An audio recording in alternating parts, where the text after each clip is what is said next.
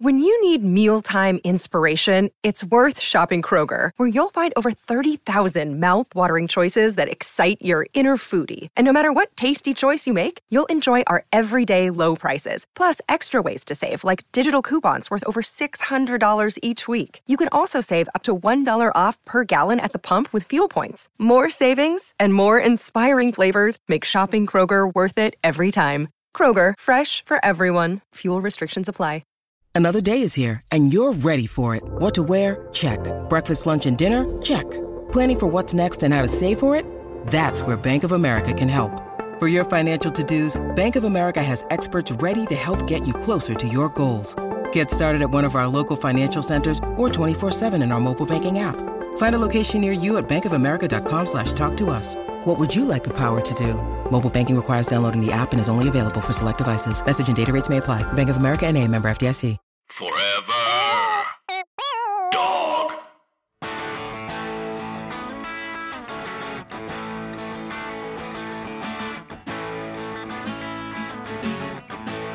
I used to think that this was my town. What a stupid thing to think. I hear you biting off a breakdown. I myself am on the brink. I used to want to be a real man. I don't know what that even means.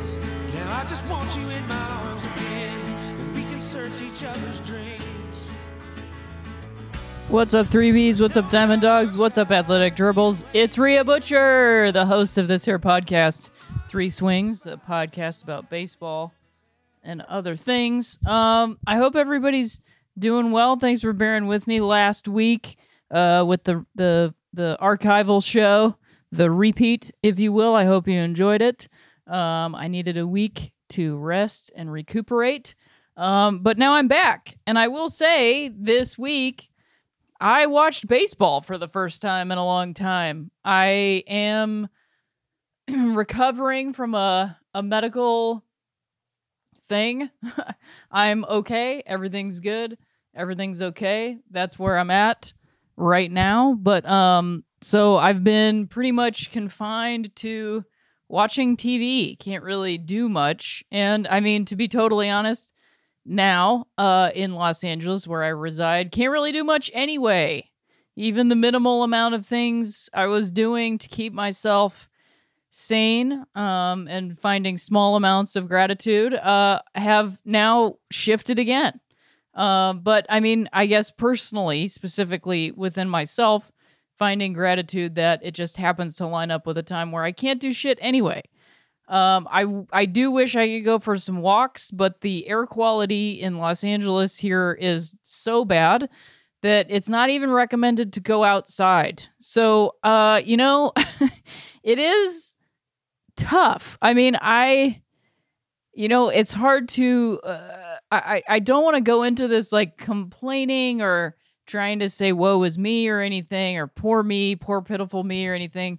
But I do just want to say, like, it feels like all of it, it feels like essentially every possible thing. Somebody said all hell is breaking loose this morning on a Zoom that I was on. And I felt like that was actually like the most appropriate way of putting it. And when I really started to just like ponder the phrase, that is actually it, and like I do some readings into like, I hope this doesn't bum anybody out or offend anybody, but I read a daily reader that does a lot of interpreting of the Bible. And it interprets a lot of words and what they mean and what they stand for. And it's interesting to me to contemplate the phrase all hell breaking loose right now, because when you think of things breaking loose, it's like sort of breaking apart and, like moving from stagnation, and also just like, loosening up, and these things that we thought were concrete and we thought would never change are changing. And those things like, and when you think about hell, like I do not believe in this concept of hell as this like afterlife place where we're sent and we live in eternity in, I mean, for like comedic purposes, absolutely. But in my own actual life. I don't think about hell as a place. Like hell as the same as heaven is already on earth. Like you can be going through hell, you know? We all say that. And well, not everybody, but some of us say that. And for me, hell is a difficult situation, especially one that I may have put myself into by, you know, bad actions or like judgments or just, you know, defective ways of being. And so when I start to think of like all hell is breaking loose, it's like, oh, some of the hell that has been on earth because of maybe, you know, some of a small part of my actions, my inactions, my inability, my ignorance to white supremacy to whatever degree, you know, we all participate in all of it and it's breaking loose. And nothing in humanity, nothing in the history of humanity has ever gone for the better without it being painful. You know, there is no change and there is no growth without pain, you know? And so we're all living through this time of immense tragedy and pain on a near daily basis, because I truly and firmly believe that there's something better on the other side. And I cannot, if I don't believe that, then I have no reason to get up in the morning. So now, you know, it's like I have just sort of felt, just to relate my own personal experience, that, you know, over the course of the last 6 months, like life has just gotten smaller and smaller and smaller. And my practice has to keep my life a good size. You know, like the physical nature of my life has changed so much and shrunk down, you know. I think I've already related this story on this podcast before, but I happened to go to Hawaii, to Maui, like literally the week before the US went on lockdown. Like I remember being like, we went and camped, me and my partner went and camped on Maui, like in, you know, in a little campgrounds, and we were not wearing masks or anything. Nobody was wearing masks yet, you know?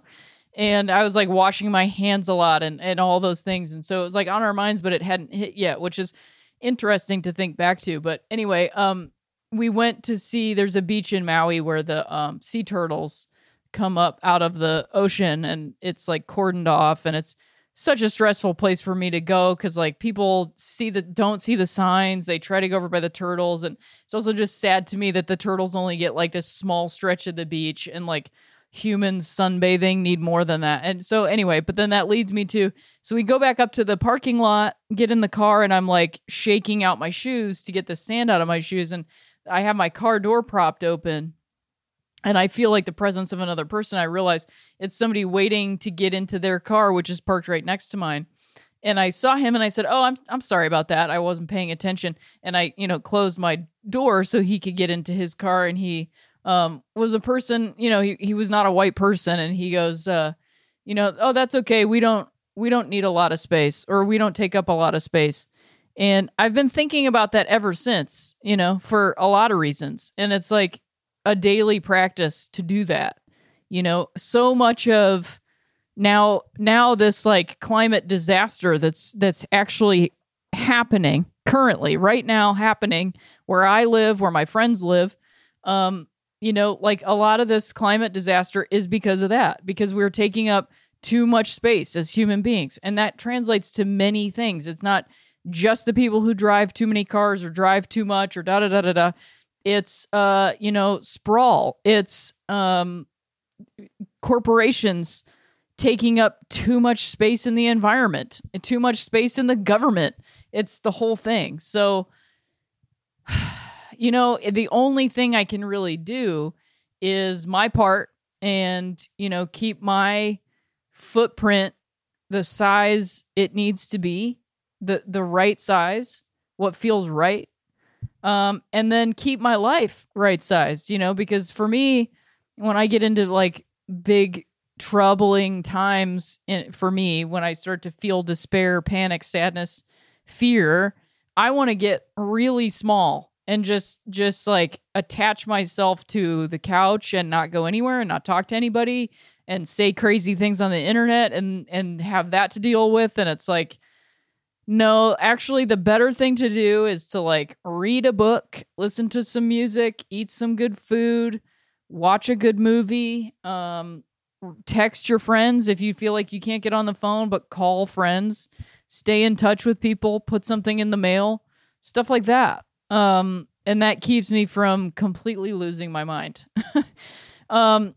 So all that being said, I said watch a good movie. I actually just watched Professor Marston and the Wonder Women because a friend of mine, Enza, posted it on their Instagram, and I thought it was pretty wonderful. I thought it was a pretty great movie, a good example of, like, I think Angela Robinson wrote and directed it, and she adapted and directed Debs, and she also directed a lot, and I think wrote a couple episodes of like the second and possibly the third season, probably throughout, of the L Word. And she's an incredibly talented director, and I think she did a really great job with a subject that could have easily been made poorly, could have easily been made into something completely wrong. And like, I actually came out of that movie like really reconsidering some of my own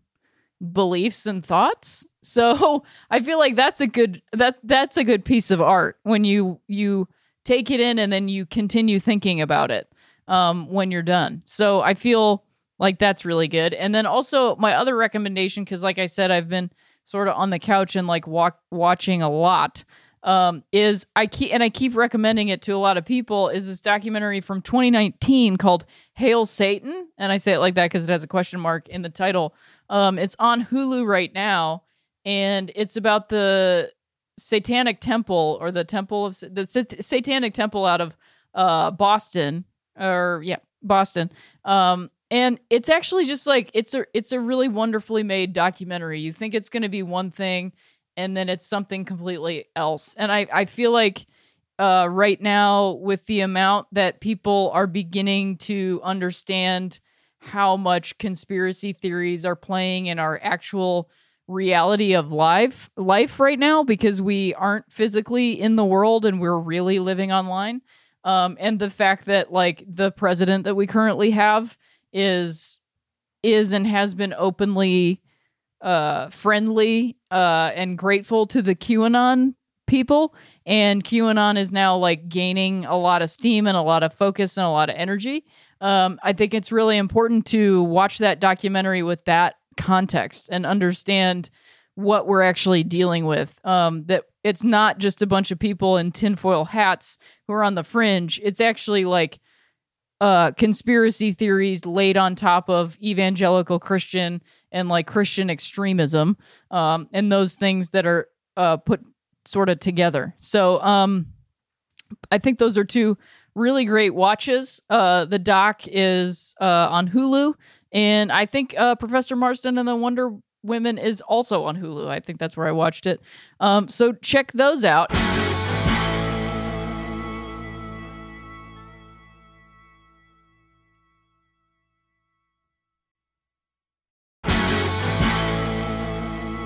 And without any further ado, I'm going to talk a little bit about baseball. But first up, we're going to talk about a loss in baseball earlier this week. We lost Lou Brock, and the source for this is Beyond the Box Score and also Chicago Reader. Earlier this week, Hall of Famer Lou Brock passed away. Brock was born in 1939 in rural Arkansas to a family of sharecroppers. One of 9 children, his single mother moved the family to a 300-person Louisiana town shortly after his birth, a town which had one school teacher for all grades in a schoolhouse with no running water. He ended up getting the baseball itch by sheer accident. Following an incident at school, his teacher assigned him a report on ball players, including Jackie Robinson and Don Newcomb. Seeing the success of African Americans both on the field and the money they were making as part of their contracts and sponsorships, Brock set his sights on honing his skills and harnessing his speed. He did not play organized baseball until he was a junior in high school, where he was known as having a raw talent of power and speed. Brock made his major league debut with the Cubs in 1961, en route to lifting himself out of poverty and out of oblivion to become one of MLB's most prolific base stealers. He spent 4 years with the Cubs before Chicago's front office traded him in a rare intra-division trade to the Cardinals, which was seen at the time as a one-sided steal in favor of the Cubs. I'll also say I was watching the Kansas City Royals in Cleveland, and I was actually surprised to hear the announcers and Andre Knott, the on-field reporter, actually discuss this in depth and not be one-sided about it. And they actually said that at the time it was not seen as one-sided because the Cubs actually didn't let Lou Brock play to his fullest potential. Like they sort of kept a lid on his talents. So that's also something to just sort of balance this out with. And I want to jump into bench coach Brett's beautiful notes real quick to just add from the Chicago Reader, and also Sarah Sanchez, who is at BCB_Sarah, SARA, who tweeted this out on the day that Lou Brock passed away. And this is all quote, and I'm going to give you the whole thing because I feel like it's very important to the story of Lou Brock, the Cubs, the Cardinals, and black men in baseball in general. There was an unwritten quota system in baseball, O'Neill wrote in a 2002 essay in Baseball as America, a book published for the National Baseball Hall of Fame. They didn't want but so many black kids on a major league ball club. O'Neill was a Cubs coach in '64 when the team had 5 black players. One of them was a young outfielder named Lou Brock. When O'Neill heard that general manager John Holland was planning to trade Brock, he advised him not to. "I don't think we'll have our best ball club on the field," he told Holland.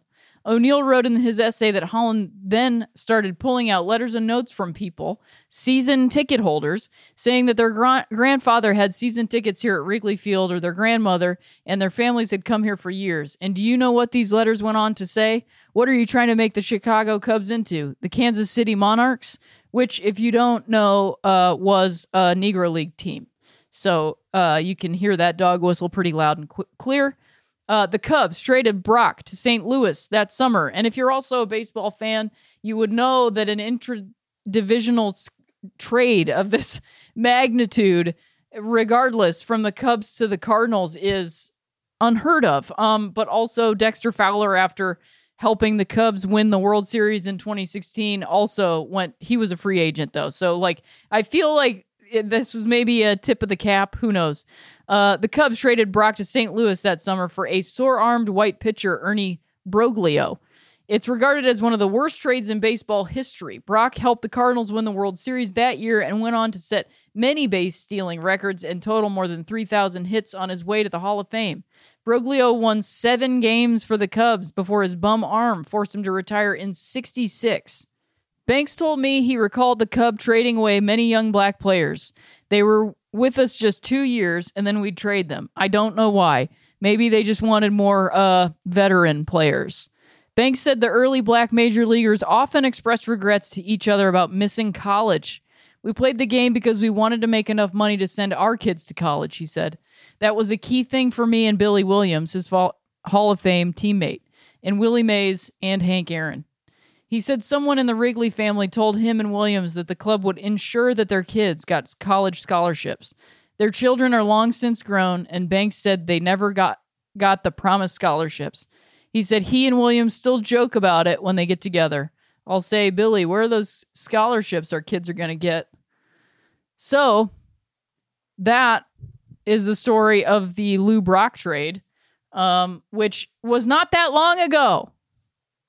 60 years is not that long ago. That's, middle age. Well, it's a little bit older than middle age, but that's not that long ago. That's my dad, basically. My dad is only 2 years older than that. So it's not, we often, it's always happening. All these things that are happening now, the uprising, Black Lives Matter movement, the continued, like, I just am watching these players realize their power, lose it, give it away, try to take it back, be confronted by, I saw the video of I cannot believe that there are fans in the stands at these football games, but the fans booing at the unity, like, and these players just being shocked by it. Like, it's racism. And if it's not direct racism where these people are booing, they're booing instead of saying the N-word, it's people who do not want to be confronted with something they don't understand and something they're in denial about.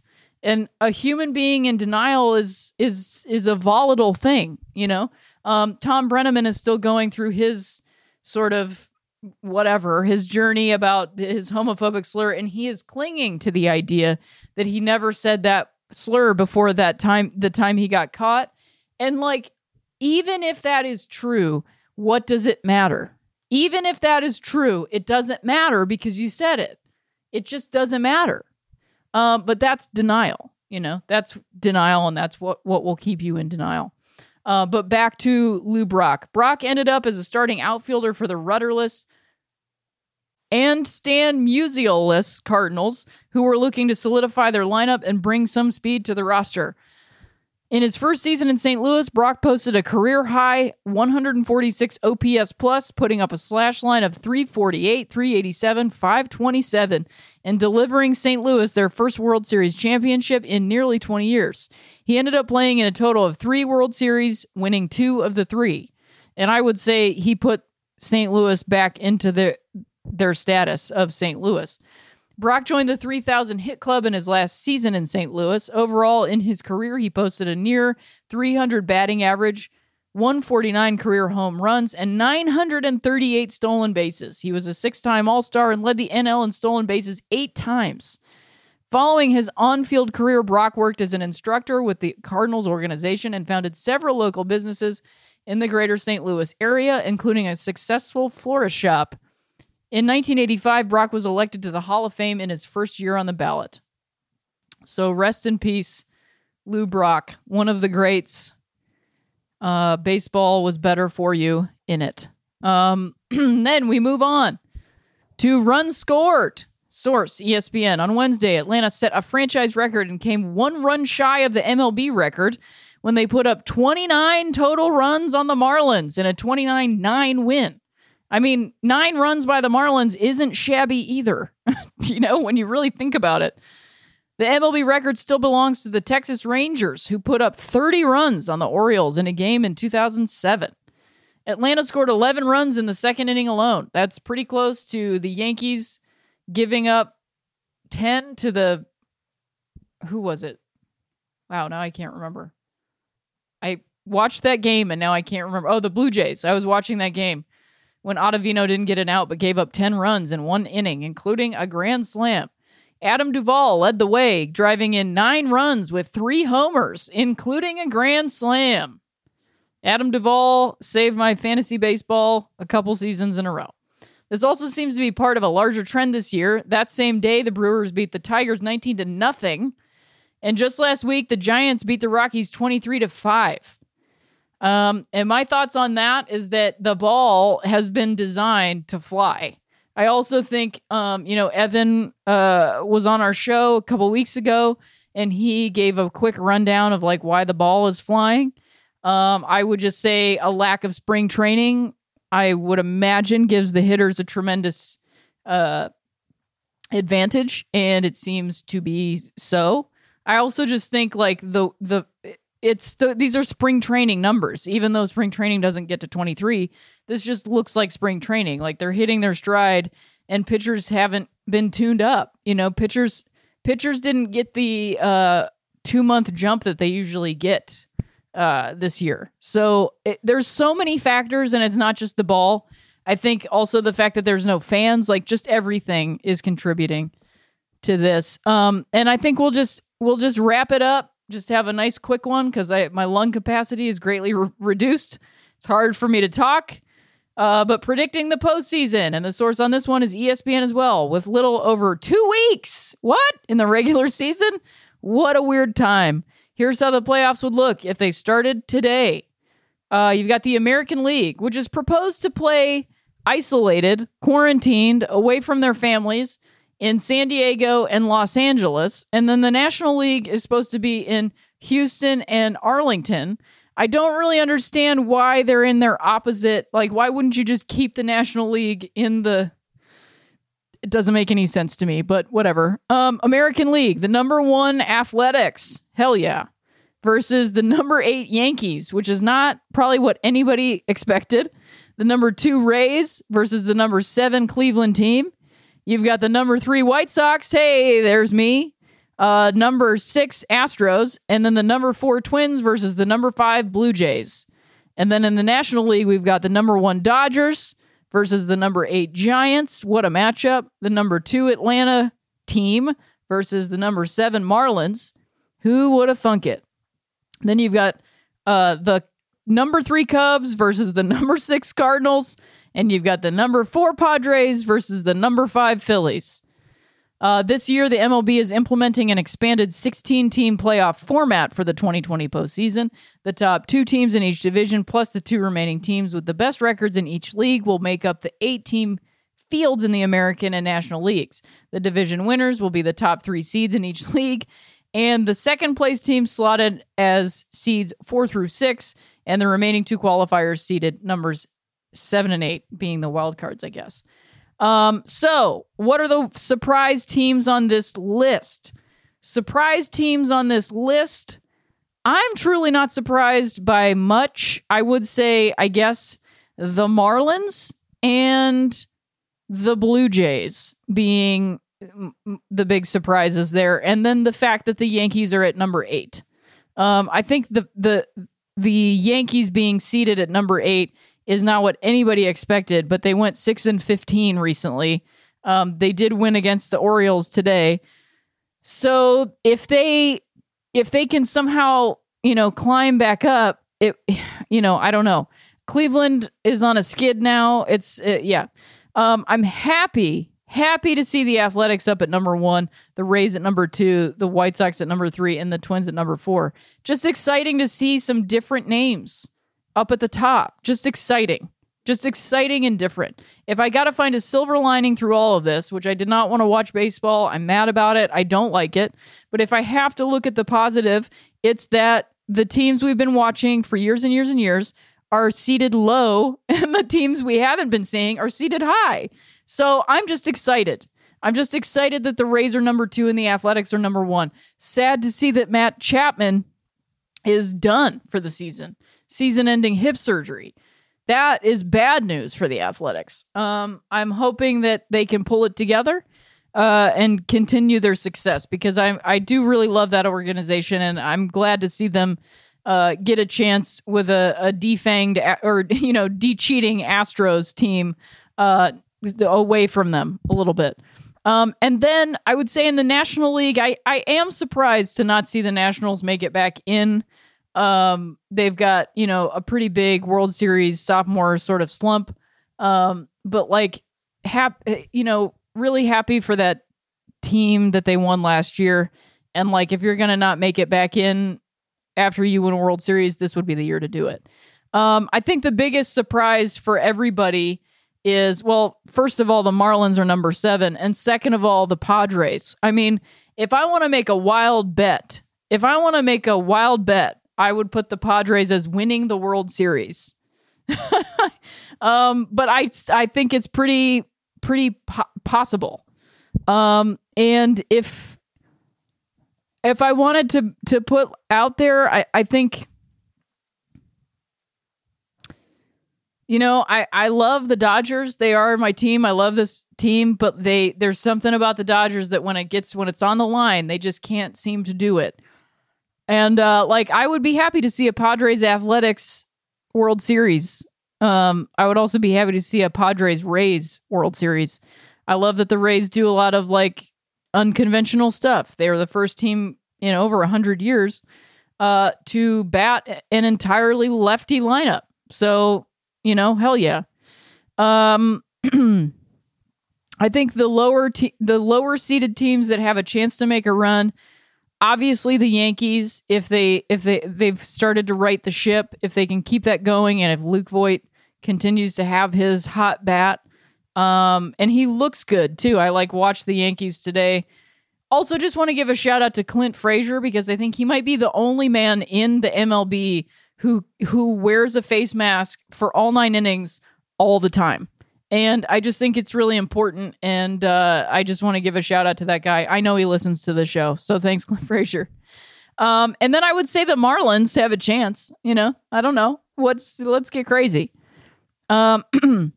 And then, you got the Giants with Mike Yastrzemski having just a wonderful year, which is just cool in a nostalgic sort of a way.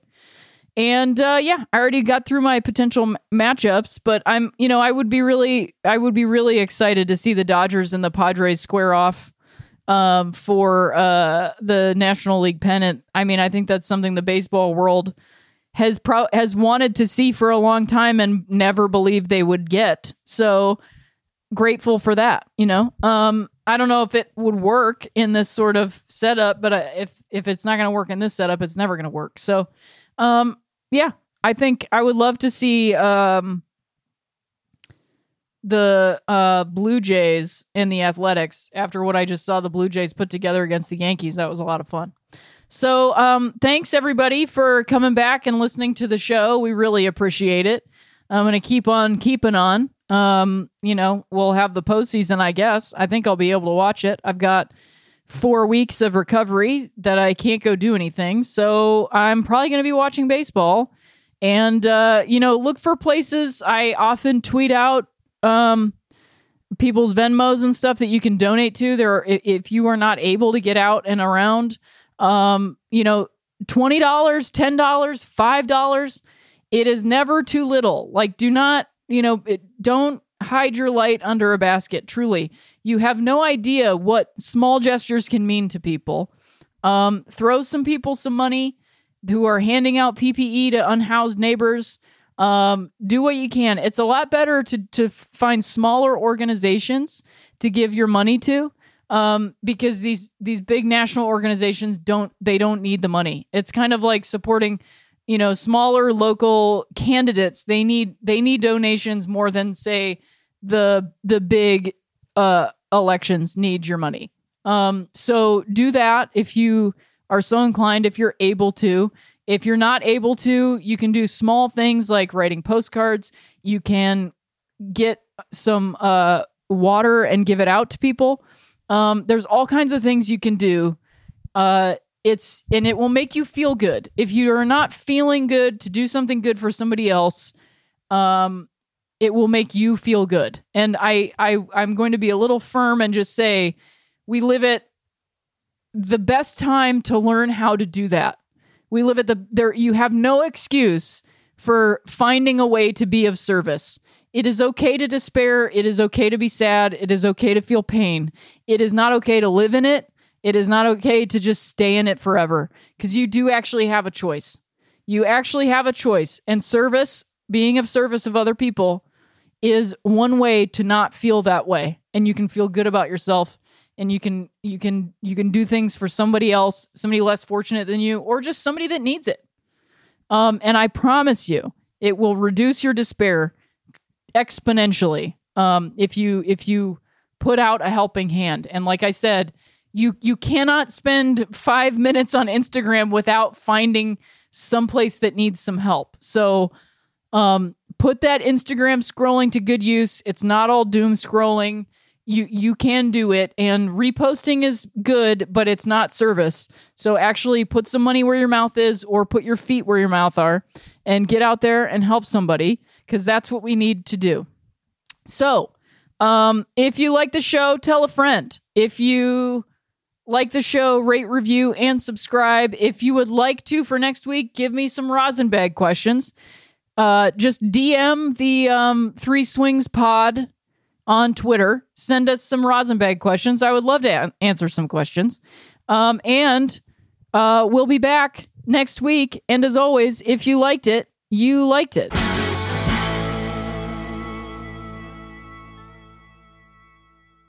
Forever Dog.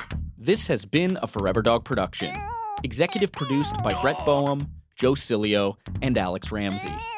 For more original podcasts, please visit foreverdogpodcasts.com and subscribe to our shows on Apple Podcasts, Spotify, or wherever you get your podcasts. Keep up with the latest Forever Dog news by following us on Twitter and Instagram @ForeverDogTeam and liking our page on Facebook.